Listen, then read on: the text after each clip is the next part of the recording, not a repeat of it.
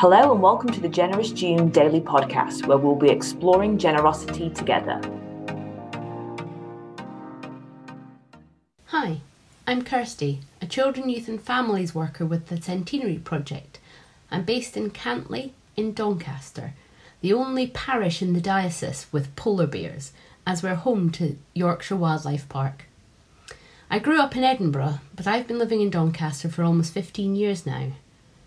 I've been asked to share with you what the verse 2 Corinthians 9 verse 15 means to me. It reads, "Thanks be to God for his indescribable gift." God's gift is something that I've been considering a great deal in the last few weeks. I've recently been involved in some support work with a family who have 4 primary school aged children. And by the end of each day, I've counted my gifts many times over. Many events in my life, experiences, contacts made, and lessons learned have come together to give me the necessary skills and knowledge to help this family. Looking back to when my eldest daughter was young, I would never have thought that the tough times we went through would mean one day I could reach out my hand and pull someone else through. That course that I went on that didn't quite cover what I thought it would has become a string to my bow. My education and ability to speak and write concisely means that when I raise a concern, I'm listened to and heard. And many times over the last few weeks I've thought about how thankful I am that I can't relate directly to some of this family's concerns, that I've not experienced some of the things that makes their life so hard right now. My children are in good health and I have a good relationship with my family.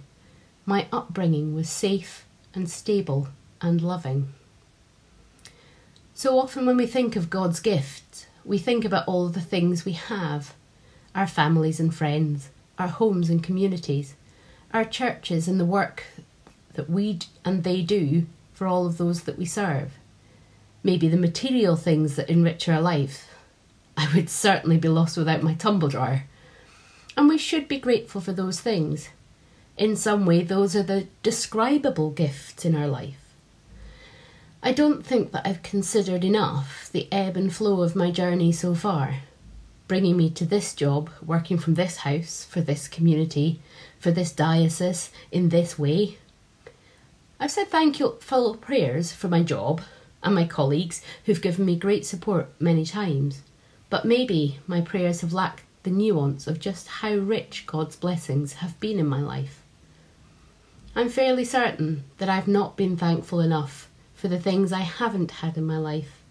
It's hard to articulate, even for me who always has something to say, just how easy it is to fall through the gaps, how bewildering and difficult it can be for families who are struggling. Walking alongside a family, you become painfully aware of the fragility of their situation and how families have fears that you just cannot imagine.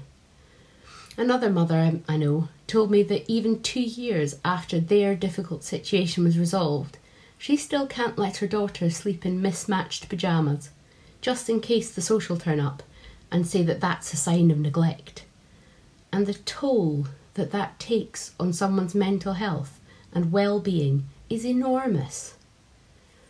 I've felt for many years God's hand in the twists and turns of my life. I trust that he has a plan for me and that he knows what my future can hold and that he wants me to live that to its fullest. I have no doubt that this will not be a smooth path, that there will be challenges and dark times ahead. But also, I have no doubt that these times, whether joyful or sorrowful, liberating or challenging, will continue to weave a pattern into the fabric of my life that can only be seen from a distance. So for me, the indescribable gift is the way that God has shaped my whole life, from its beginning to today and to an end sometime in the future. And with each new experience, trial or tribulation, he has equipped me to deal with something I might need in the future. And this is true for each and every one of us. The people that we are and the people that we are not, and the people that we will be in the future, are all his indescribable gift.